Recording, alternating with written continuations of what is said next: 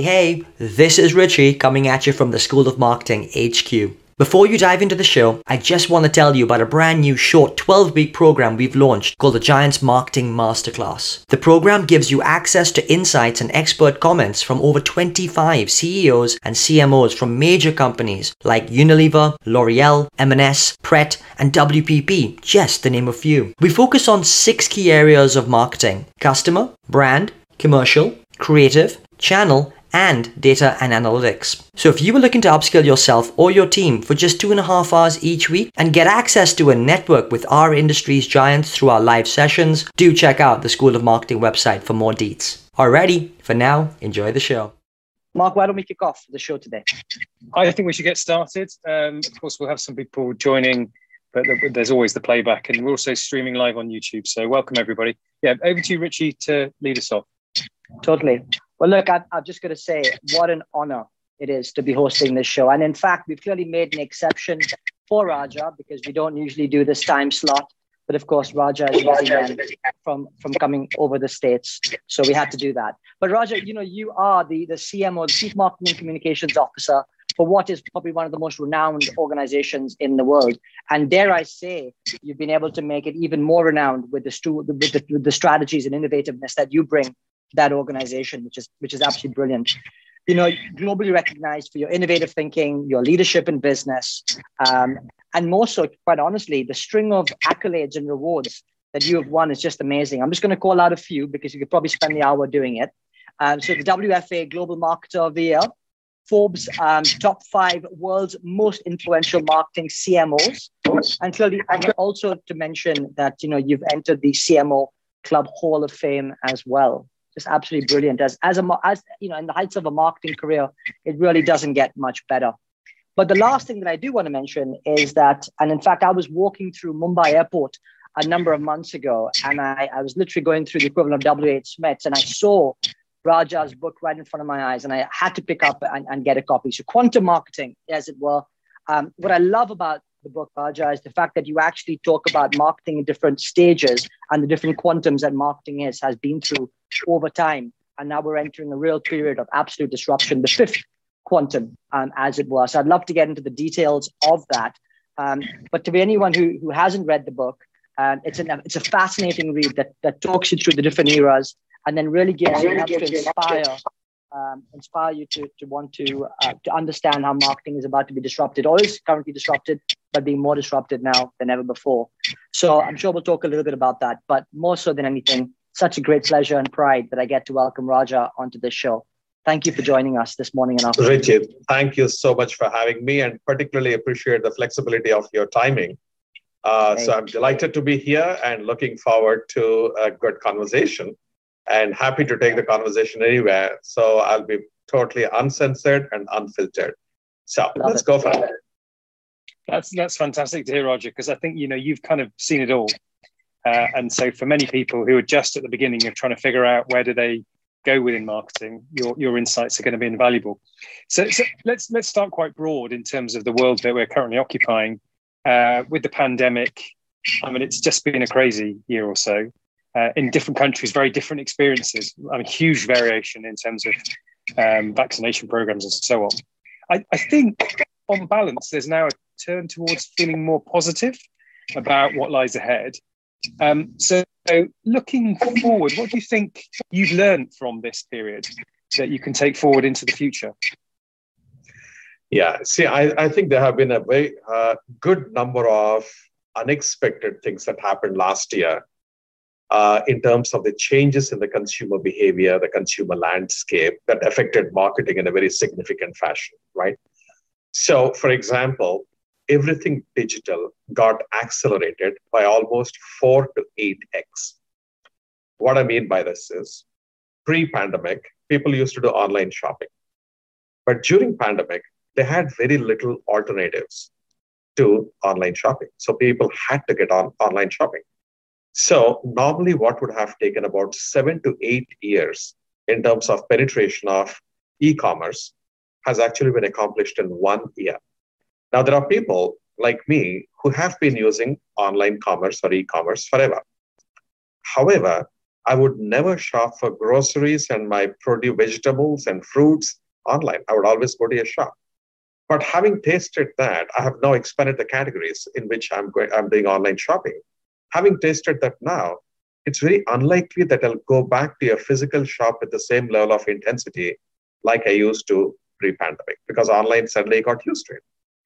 Then you have got people who never were online. So now they have got used to the convenience of online and they started using for their purchases. So this is what we call as the secular growth and the category growth, which is happening phenomenally. So one change. Second, the nature of workplace is totally now different, right? People have discovered last 1 year without a huge loss of productivity, you could actually stay at home and work. So a lot of millennials particularly are asking, why do we even need to go to work? I'll go stay in some exotic place and I'll work from there. So long as I have a good internet connection, I'm done. So the nature of workplace is changing. Why is it important, particularly for marketing? Because marketing has got a lot of co-creation. You're interacting with the agencies, you're interacting with the team, you're sitting in rooms and brainstorming, etc. On the one hand, that's going to change quite a lot now. The agency interaction process, the way you approve your creatives, the way you develop the creatives, the entire process has to be rethought. That's one thing. On the B2B side, this is not just about the consumers, but even if you look at B2B, I would see, for example, myself going to a number of conferences. I would see myself traveling quite a lot to meet clients around the world. I used to be for 200 days every year on the road outside of United States, right? And in the US, add 50 more. Literally, I'm living off of a suitcase all the time. Now, suddenly when I was grounded, and nothing really bad has happened as a result of being grounded, and actually, in a given day, I could meet with clients in Germany and in Japan and in Brazil, which would have otherwise taken me probably 3 different weeks to travel to those places. Productivity has gone up in a phenomenal fashion. Of course, finance CFOs, the chief financial officers, they're very happy because the travel and entertainment budget comes down. So what happens is there is a complete reworking of how we need to really look at organizing ourselves. Last point I would say on the B2B side particularly is all these industry summits, industry forums that you would go to at industry conferences. That has completely changed. How are you going to do trade shows tomorrow? It's going to be a lot more hybrid. Digital is going to be irreversibly a part of our life.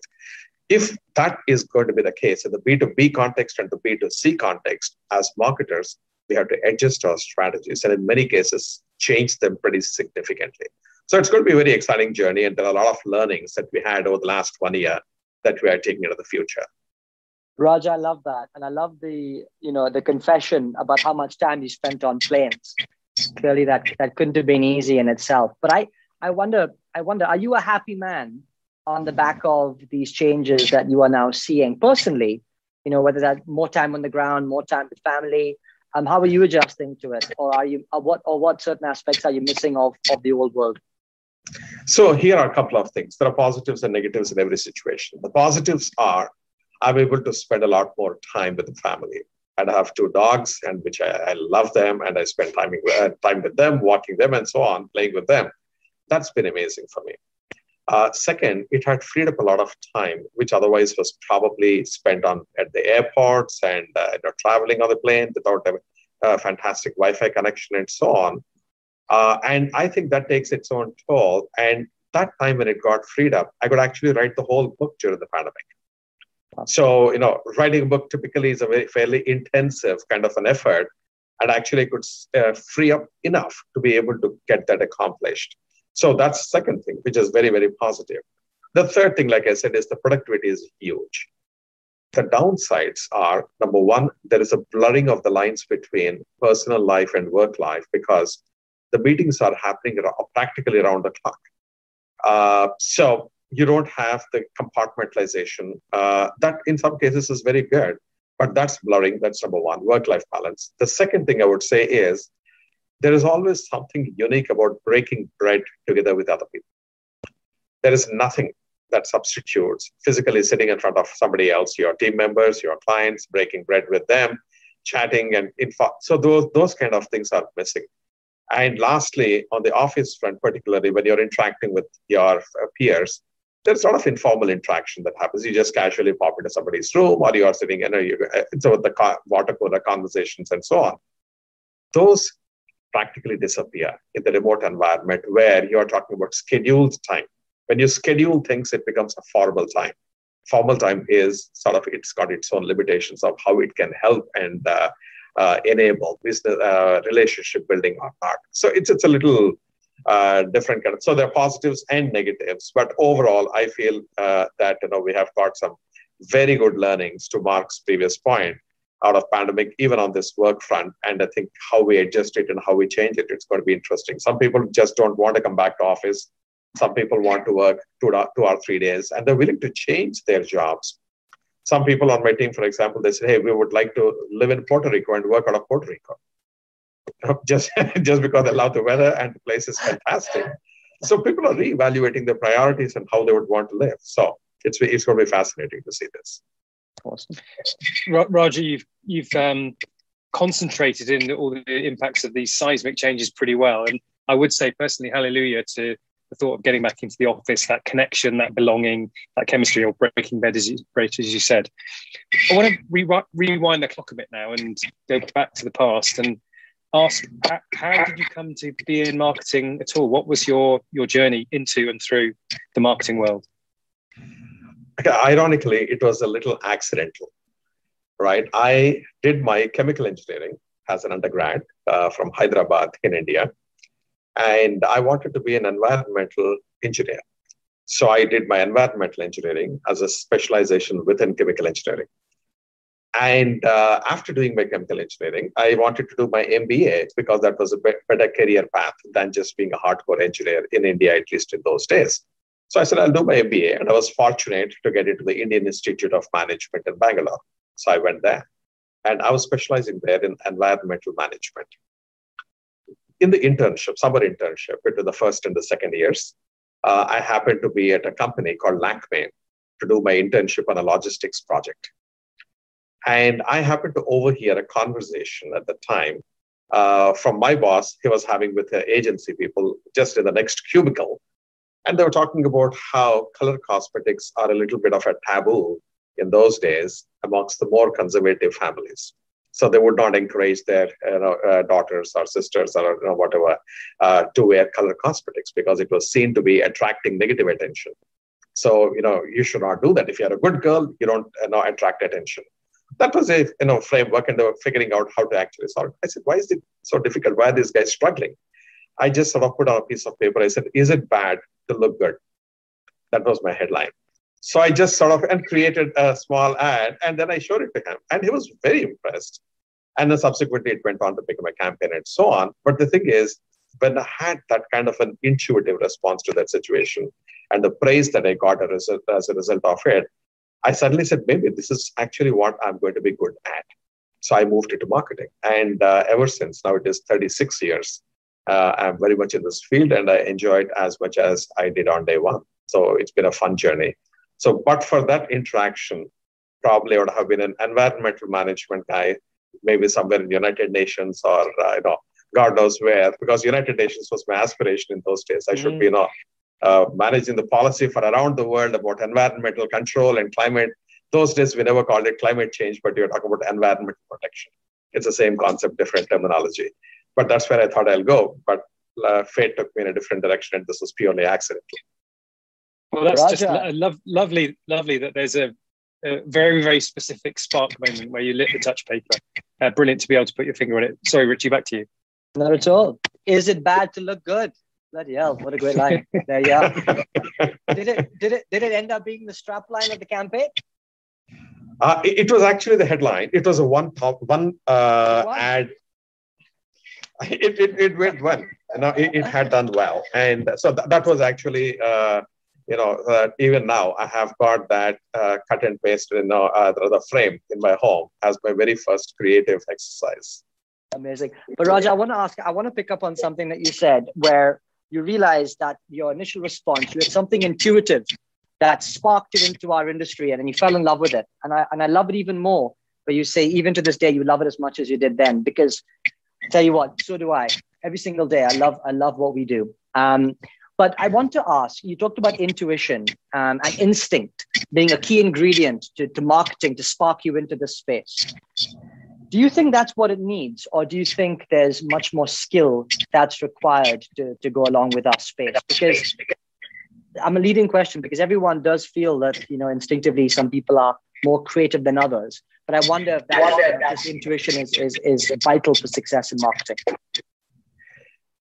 See, I would say it depends on how far you want to go in marketing. If you want to just dabble, probably intuition, you can do without it. You can get into a very data analytical, logical, rational aspects of marketing. Areas like marketing technologies, into marketing analytics. You could get into performance marketing. So there are so many areas that you can get in without that creative streak in you. That will take you quite well up to a point. On the other hand, if you don't have, typically if you look at the human brain, you've got the left side and the right side hemisphere, as I say. The left hemisphere is very analytical, logical, quantitative. The right side is qualitative, intuitive, aesthetic. And it's a different way they are wired, right? The ideal marketer is somebody who actually leverages both sides of the brain. They are blessed with both the creative capabilities as well as the rational, analytical, quantitative capabilities as well. Because marketing today is not either or. If you are a pure creative, an agency route might be a better one for you. Not necessarily a regular marketing as a brand manager, because you cannot be a good brand manager or a good marketer in a client side without having your understanding of data. On the other hand, on the agency side, we can get into the creative side, and that's where you are trying to be very sensitive to people's emotions, their feelings, and what drives them to act, and then know what the triggers are and come up with those. That's a creative side. Now, I keep talking about it, and then I have written, as you know, in my book, Quantum Marketing, which is I talk about the Leonardo da Vinci kind of personalities is what we require. Now, Leonardo da Vinci was one of those rare, amazing characters who was a phenomenal engineer on one side, but he was also an extraordinary artist on the other side. So not everyone is blessed with that kind of a thing, but I would say you should at least aspire to be there. I think the logical, analytical thing is as much innate as much as it is nurtured. Same thing with the creative. Creative, you might not be able to come up with creative stuff yourself, but you can condition and train yourself to appreciate creativity, to recognize working creativity. Like it's a simple example. There are people who know nothing about painting themselves, but they have the sense of appreciation for fine art. They can say which is just scribbles versus which is a fine piece of art. Right? And that appreciation, that sensibility is absolutely required for a good marketer. So you don't have to necessarily be yourself creative, but you should have the creative sensibility. So I would say this is how I would approach, and that will take you really long because that's a rare breed. You don't have too many marketers who are good on both sides. Yeah, I think that's a life's work to be that whole-brained Da Vinci. But a great pursuit and very rewarding, I think, for many people in their careers. Now then, Mastercard, massive company, massive job. Just wanted to know what brought you there and what keeps you there.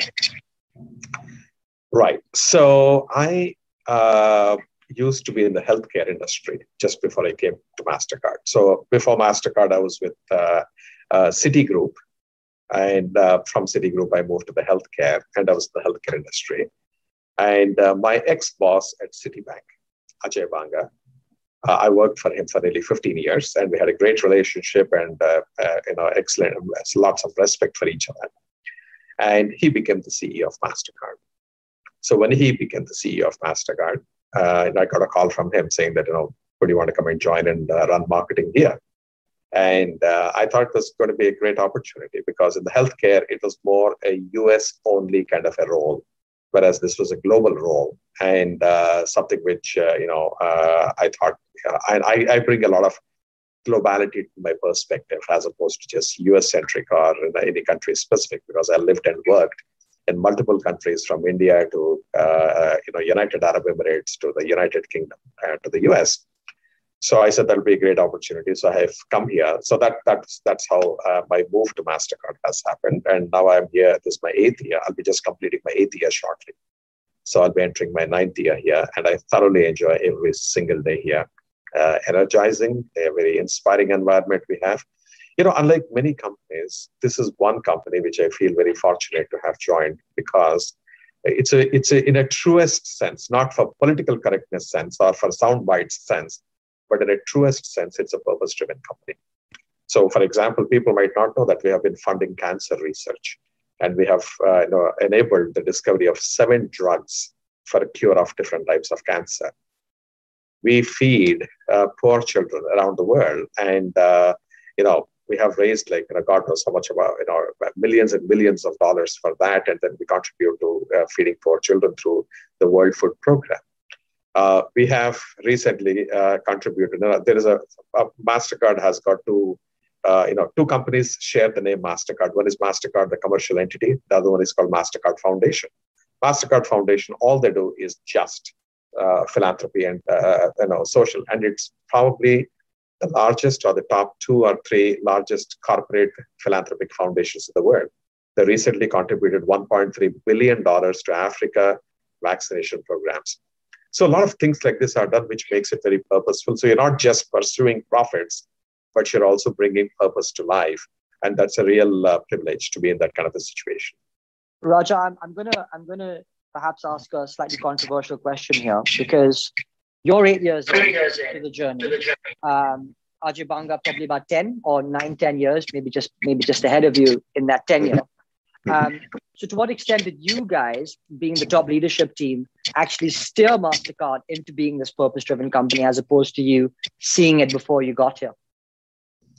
So I knew Ajay since Citibank days, as I said, and an extraordinary human being, and somebody who has always been extremely helpful to everyone.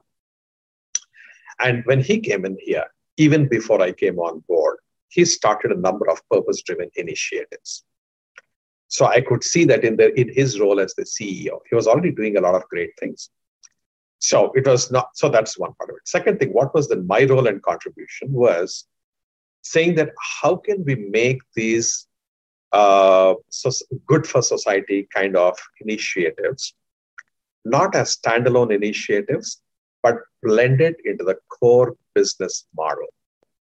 Like if I'm creating, for example, a partnership with Stand Up to Cancer Foundation,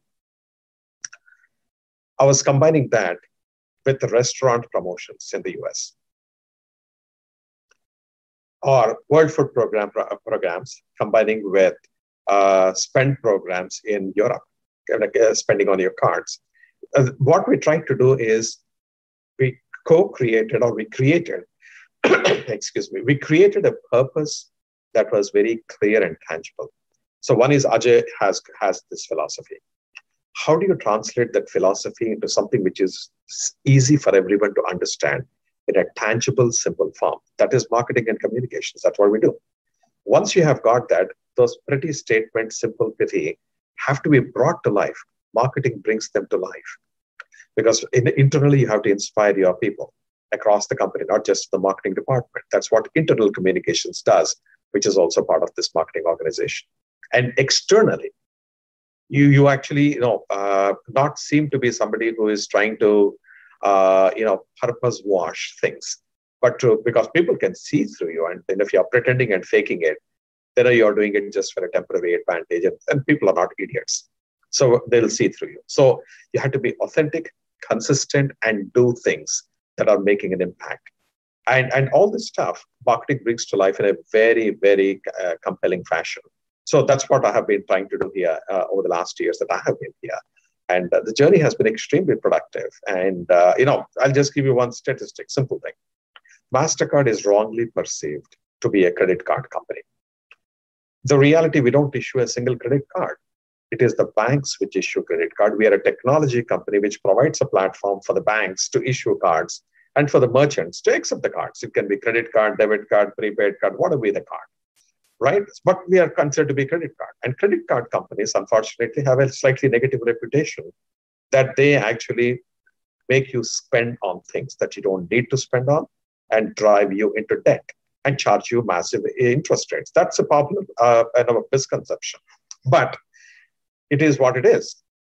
Now, when we are doing this kind of purpose-driven efforts and cause marketing in a very sensible, consistent fashion, it started changing the perception of the brand. And we became the fourth most loved brand, for example, in the United States. And that doesn't happen by itself. And secondly, my budgets are minuscule compared to the giants out there like the Apple or the Google or the Facebook and Unilever, Procter & Gamble, and so on and so forth.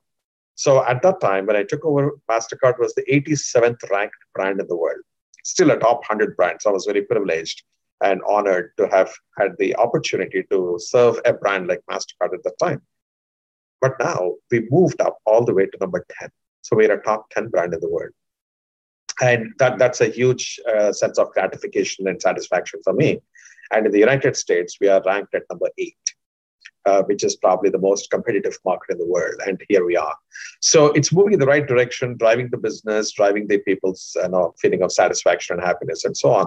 So a lot of it is actually enabled and brought to life by marketing and communications here at Mastercard. Wow. These are incredible achievements. And it would be a bit of an understatement to say you've had an awful lot of success in your career. But it will never be perfect for anybody. So I'm interested to know where some of the bumps in the road have come along and how you've adapted to them. Yeah, I think that's an excellent one. I'll give you 2 very quick examples. So as a marketer, when you create something, a product, or you create a campaign, you get a little married to it. And you want to sort of keep giving it more and more and more time, hoping that it'll succeed if it has not succeeded. And there have been instances where in retrospect, in hindsight, I say, I should have killed that long back. Why did I let it draw on for so long? Because it was just a drain on the resources and on the attention. And if it was diverted to something else, it would have been so much better. So those kind of examples, there are a few. The second one I would say is understanding cultural sensitivities. In a global role, particularly, or as a global citizen, you need to understand that countries are similar, but they are different as well. There are universal principles, but those universal principles manifest differently depending on the cultural context. So one such example, when I was in Citigroup, in the Middle East. And I remember it very, very vividly. Citigroup globally launched a campaign called Where Money Lives. But when it had to be translated to Arabic, it's not where money lives, but it came through as where money is brought to life. So it seemed to be a decent approximation. So I just went ahead and then launched that in Dubai.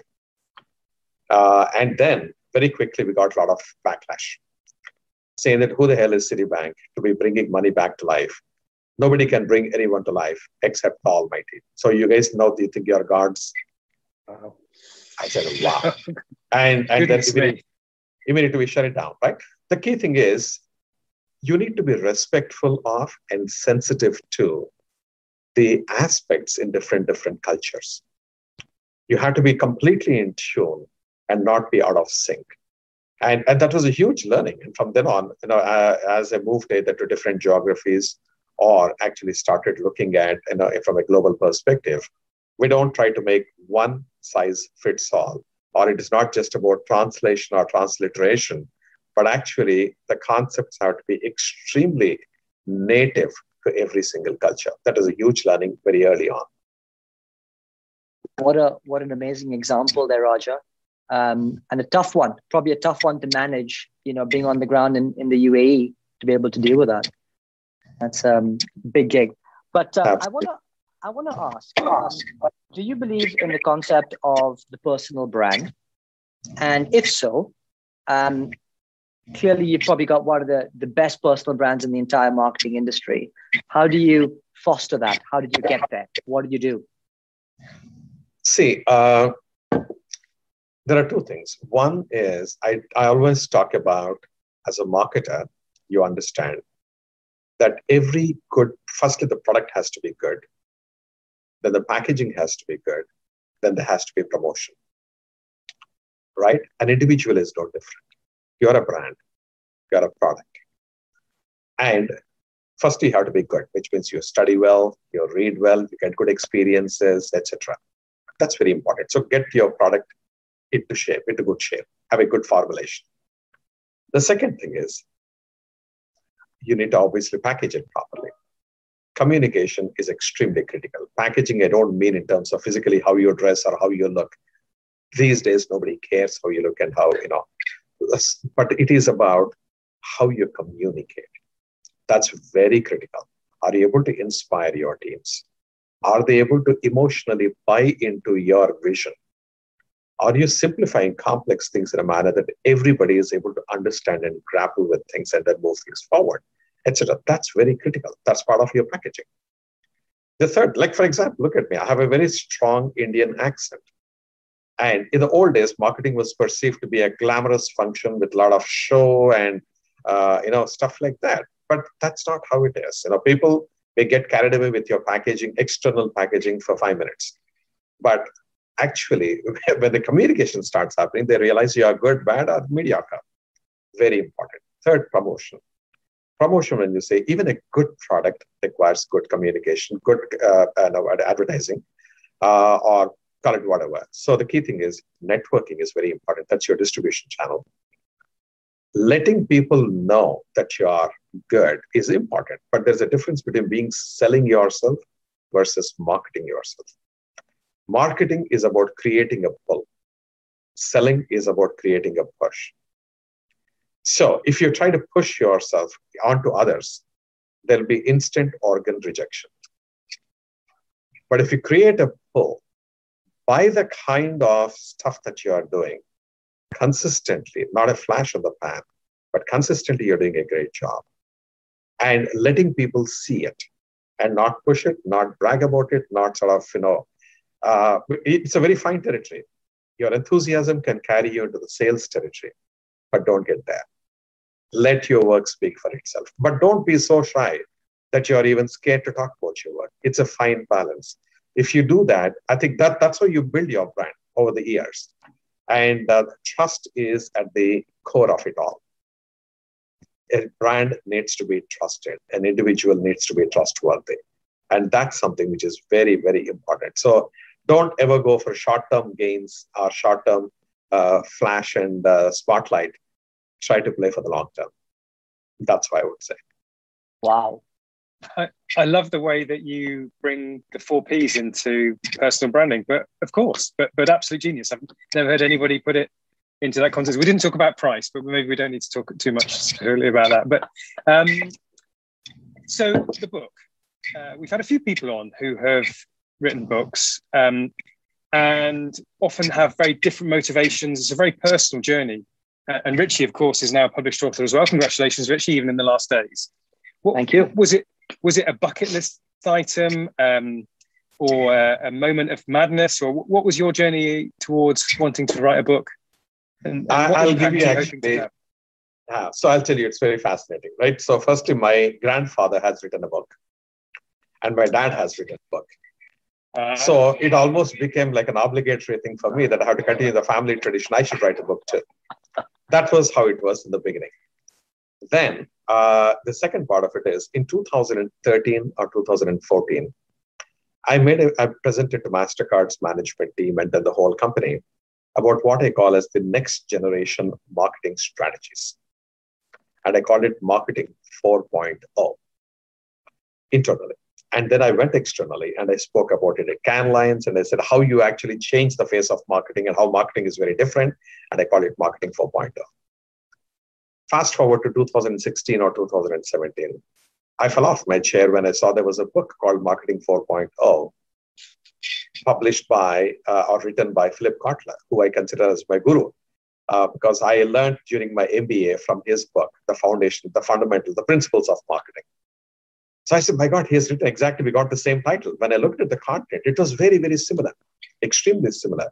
So it was a validation that I was on the right track, except that he is a guru because he could write a book. And I was just happy with my internal and some presentations at this forum and that forum. I said, what an idiot I am. I should have written a book myself. I would have done it 3 years back. That was one thing. So I was doing in 2018, again, a strategic exercise for Mastercard in terms of where the future is going and how. And I started saying, okay, I should this time write a book. And what was the beauty was that there was so much amount of substance and content that I had, and some very controversial thoughts, very provoking thoughts that I had. I said I have to capture it into a book.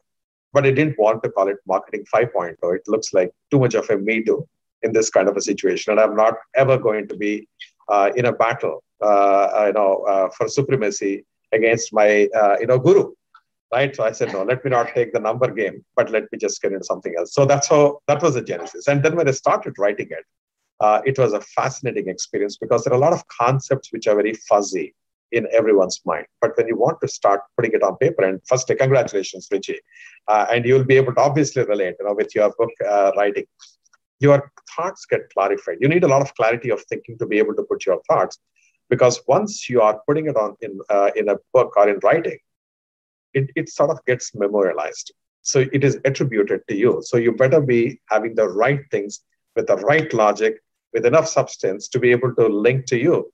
Otherwise, you can really, So I had to really think through and put everything. And when I started doing it, my own thinking became so much more clearer. And it was a fascinating journey. And I could finish the first draft of the book from start to finish in 3.5 weeks.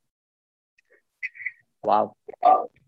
Raja, so my confession is I'm the first person in my family to ever write a book.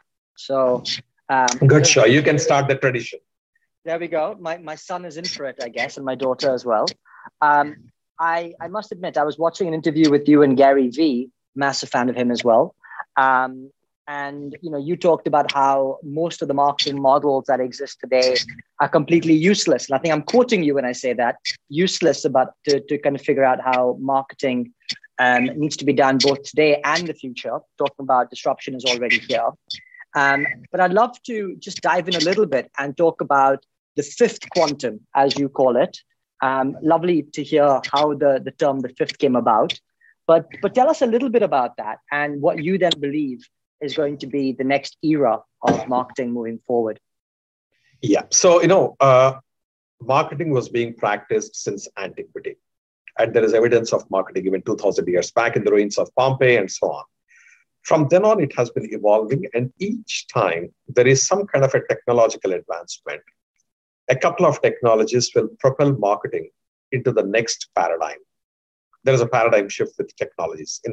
So from the first paradigm, which was predominantly about product marketing, moved into emotional marketing, when marketers' ability for storytelling has dramatically jumped up with the advent of radio first and television next.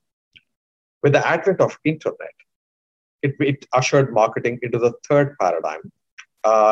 Internet and data analytics were the two technologies which moved marketing from paradigm 2 to paradigm 3. In 2007, with the launch of iPhone, mobile devices became very ubiquitous, mobile connected devices, and you also have social media platforms with the scaling of Facebook that year. Between these two technologies, marketing has been ushered in to the fourth paradigm. We are now at the cusp of the fourth and fifth paradigms. And why do I say that is, in the past, there were two disruptive technologies at a time, literally, to move marketing into the next paradigm. Now we are about to be confronted by 24 technologies: artificial intelligence, augmented reality, virtual reality, drone deliveries. Logistics is going to be very different. You have got wearables, you got Internet of Things, you got smart speakers, you got autonomous cars, and it's like the blockchain. The list keeps going on. 24 technologies that are out there. Each one of them has got a profound impact on consumer behavior and on marketing, therefore, and organizational behavior and B2B marketing, therefore, as well. So in that kind of a scenario, when I started looking at how we do marketing today, already a lot of things which are taught to us and have been practiced for years and decades are falling apart. Like, for example, we talk of purchase funnel. In the past, the method that it used to be awareness, interest, desire, action, satisfaction. It's supposed to be a 5-stage purchase cycle. There are multiple models. This was called the IDAS model, IDAS 1 or IDAS 2. That is just not valid anymore today. The funnel has collapsed. Advertising. This is my favorite, or one of the favorites, which I say, advertising is not the way to go forward, at least in the way that we know. The need for communication does not disappear, but advertising is going to radically change. Why do I say that? When I'm sitting in front of, for example, a YouTube video, I'm watching some Bollywood song or I'm watching an animal video or whatever. Every 3 minutes, there is an interruption by an ad. So even if it is in the middle of the song, it stops me. Now, and then I'm waiting for that skip button to appear. When it says skip now, I'm not paying attention to the ad. In fact, if I pay attention, I'm 100% sure I will never buy that damn product because they're destroying my experience. Okay, and this is a marketer talking, right? As a consumer. Now, what do? Many people have put ad blockers.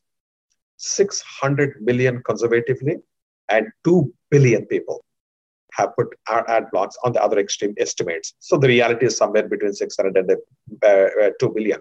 Let's say 1 billion people. 1 billion people have installed ad blockers, which means marketers cannot reach them on those devices. They are going away from marketing or from advertisements in a big way to ad-free environments and willing to pay money to keep these marketing pests out. They're going to Netflix, they're going to Amazon. So with the result of which, what happens is we are losing those audiences. Their attention is being shifted somewhere else. So why do I, as a marketer, now if I put my hat on, that's a nightmarish scenario for me.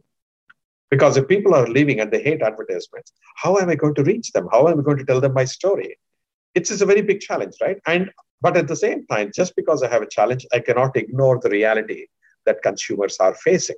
I have to find a different way of communicating my message to them and impressing them to buy my brand as opposed to somebody else's brand. That is going to be very critical. So advertising has to be totally reinvented. Holding on to the old models is simply not going to work. Now, these are going to only get accentuated when you're looking at these new technologies that are coming. Everything has to be reinvented in marketing. Loyalty, for example. I read on BBC.com, and that's what the genesis of the whole idea. One of the articles, it said, they have done a survey amongst people who are in relationships, married relationship or live-in relationship. More than 70% of them have admitted, both men and women, that they have cheated on their partners. So I said, okay, that's interesting statistic. I would have thought probably it is maybe 30, 35, 40%, whatever, but 70% seem to be overwhelming majority. I said, okay, if people in their personal lives have made an explicit or implicit commitment that they will be loyal till death do us part, or they also are aware of the consequences of not being loyal, because if they are caught, their reputation goes to the toilet. They've got financial implications. There is emotional trauma to people in their circles. In spite of knowing the consequences and in spite of making the commitments, they are not loyal anyway. So if that's the case, why we as marketers expect people to be loyal to our brands? We are so low, way low down in the hierarchy of everything. Why would we really run loyalty programs and spending hundreds of billions of dollars as an industry annually? We need to rethink the concept of loyalty completely. And I keep saying loyalty is dead. It's not the way it is. It's actually a different way how to approach it. It's preference management. You need stickiness, but don't mistake stickiness for loyalty. It could be a lack of choice. It could be a temporary incentive that the consumer has got. So if you reframe the whole thing, your strategies will be totally different. So I'm looking at every single aspect of the entire marketing value chain. And I said, things are not going to work. We have to reinvent and reimagine marketing. And that new way of marketing is what I titled as quantum marketing, which is the title of my book as well. But we need to rethink and reimagine marketing completely. Roger, that's a brilliant way to bring that insight around the falseness of loyalty to life. We've already had so many pearls of wisdom on your perspectives in marketing. We've come to the end, more or less. Time for one last quick question. Many people watching on playback will be trying to figure out their careers, particularly in the early stages of that. What would be your sage piece of advice for people trying to figure out how to craft a career in marketing? So firstly, what I would say, I'll give 3 sane pieces of advice. The first one is, in the future, competition is going to get even more brutal. Companies need marketing to differentiate and succeed in the marketplace. So the prominence of marketing in future will be very, very high. So it's a great field to be in, number one. Number two, marketing is no longer a single specialization that you can stay in those swim lanes and just do pure marketing. Marketing is more like a general management role with a deep understanding of marketing, but also a decent understanding of data, of finance, of public relations, etc. So you need to be striving to be a 360 or a holistic marketer like a Leonardo da Vinci to the extent that you can. If you are not, surround yourself with people who complement your strengths. So if you are very creative, make sure that your team has got people who are very analytical or vice versa. That would be extremely critical. The last one I would say is the marketing field is changing so dramatically and it's impacted so much by the new technologies that are coming. You have to invest time to learn. At this stage in my life, in my career, I spend 5 hours every weekend purely for learning. I set aside that time to learn, whether it is the NFTs, whether it is the blockchains, whether it is AI, call it whatever. And I take Coursera courses and I watch videos which are actually educating me on this. I take reverse mentoring sessions. I read up a lot of books. There are many, many ways that you can learn, but you have to, because otherwise, if you're already in the field of marketing, you don't keep yourself up to date on these latest developments, you will become obsolete in no time, and you cannot affect that to happen to you. Those would be my 3 pieces of advice. Raja, wow. Absolutely brilliant pieces of advice there. And I would hope that maybe in the future, as part of those 5 hours, you may come to the School of Marketing to both contribute as well as to learn some fresh insights into our industry. I would be delighted to, absolutely. No, I'll be in touch with you on this, Richie, but so long as you promise to send me an autographed a copy of your book. That would be only a pleasure, my friend. An absolute pleasure. So look, this point in the show, myself and Mark just come up with a few key things that really struck us about the conversation. So let me go first and replay a couple of key themes. The first thing, by the way, coming into this conversation, I genuinely did not realize the impact that it would have on me. I think it's truly been an inspiring session, but inspiring, but insightful. And I think in equal measure, really twisting and turning my own view on what marketing really is and where the future actually is. So that's been absolutely brilliant for me. Is it bad to look good? Hey, what a line, right? What an absolute line. It's a line I'll remember for a long time. Intuition versus skill. You summed it up brilliantly when you talked about Da Vinci. As simple as that. You need both sides of the coin in order to be a brilliant marketer. The impact and impetus that you put into your purpose-driven brand, that is Mastercard now, to become a top 10 brand in the world and 8th in the US. Wow. But let me tell you, it's down to you and your teams and your hard work and contributions, because I know that's absolutely true, just sharing it from this conversation. Tough decisions kill the brand, kill the project when sometimes it isn't working as well as it should. I'm gonna talk about 2 more things that have struck me. One clearly is around personal branding. Wow, product, package, promotion, how you do that, all key. But trust is the center linchpin that kind of brings all those things together. And you also mentioned, you said, don't be too, your enthusiasm can take you into the sales territory, but don't let that happen. Think about the long term. I love that bit. And in fact, by the way, Saffron, one of our guests on the show, said, love this, Raja, hands down, the best advice on personal branding I've ever heard. So thank you for that, Saffron. And the last thing is around this 24 disruptors in the space for us to change the way marketing happens. 24, guys. We're in for a real rocky road, but a huge amount of opportunity. Thank you, Raja. Over to you, Mark. Thank you. Thank you, Richie. Yeah, good job. I'm going to touch on some common themes. Actually, 3 things. One, I just love the fact that it was a happy accident that you found your way into marketing and have had the career you've had. I have to say, though, the purpose of the School of Marketing is that people don't come into marketing as a happy accident and we help them do it in a more deliberate way, but it's a beautiful story. I'm just going to restate the 4 Ps on personal branding, creating the pull, hugely insightful and very actionable, I think, for everybody who's listening in. And then the final thought, the Da Vinci thought, the whole brainness of marketing. getting more complicated, more exciting at the same time, but more challenging and demanding, but at the same time more rewarding. And I think that's a great way of looking at it. We need to be as whole-brained as we can, or if not, get the right people around us to do so.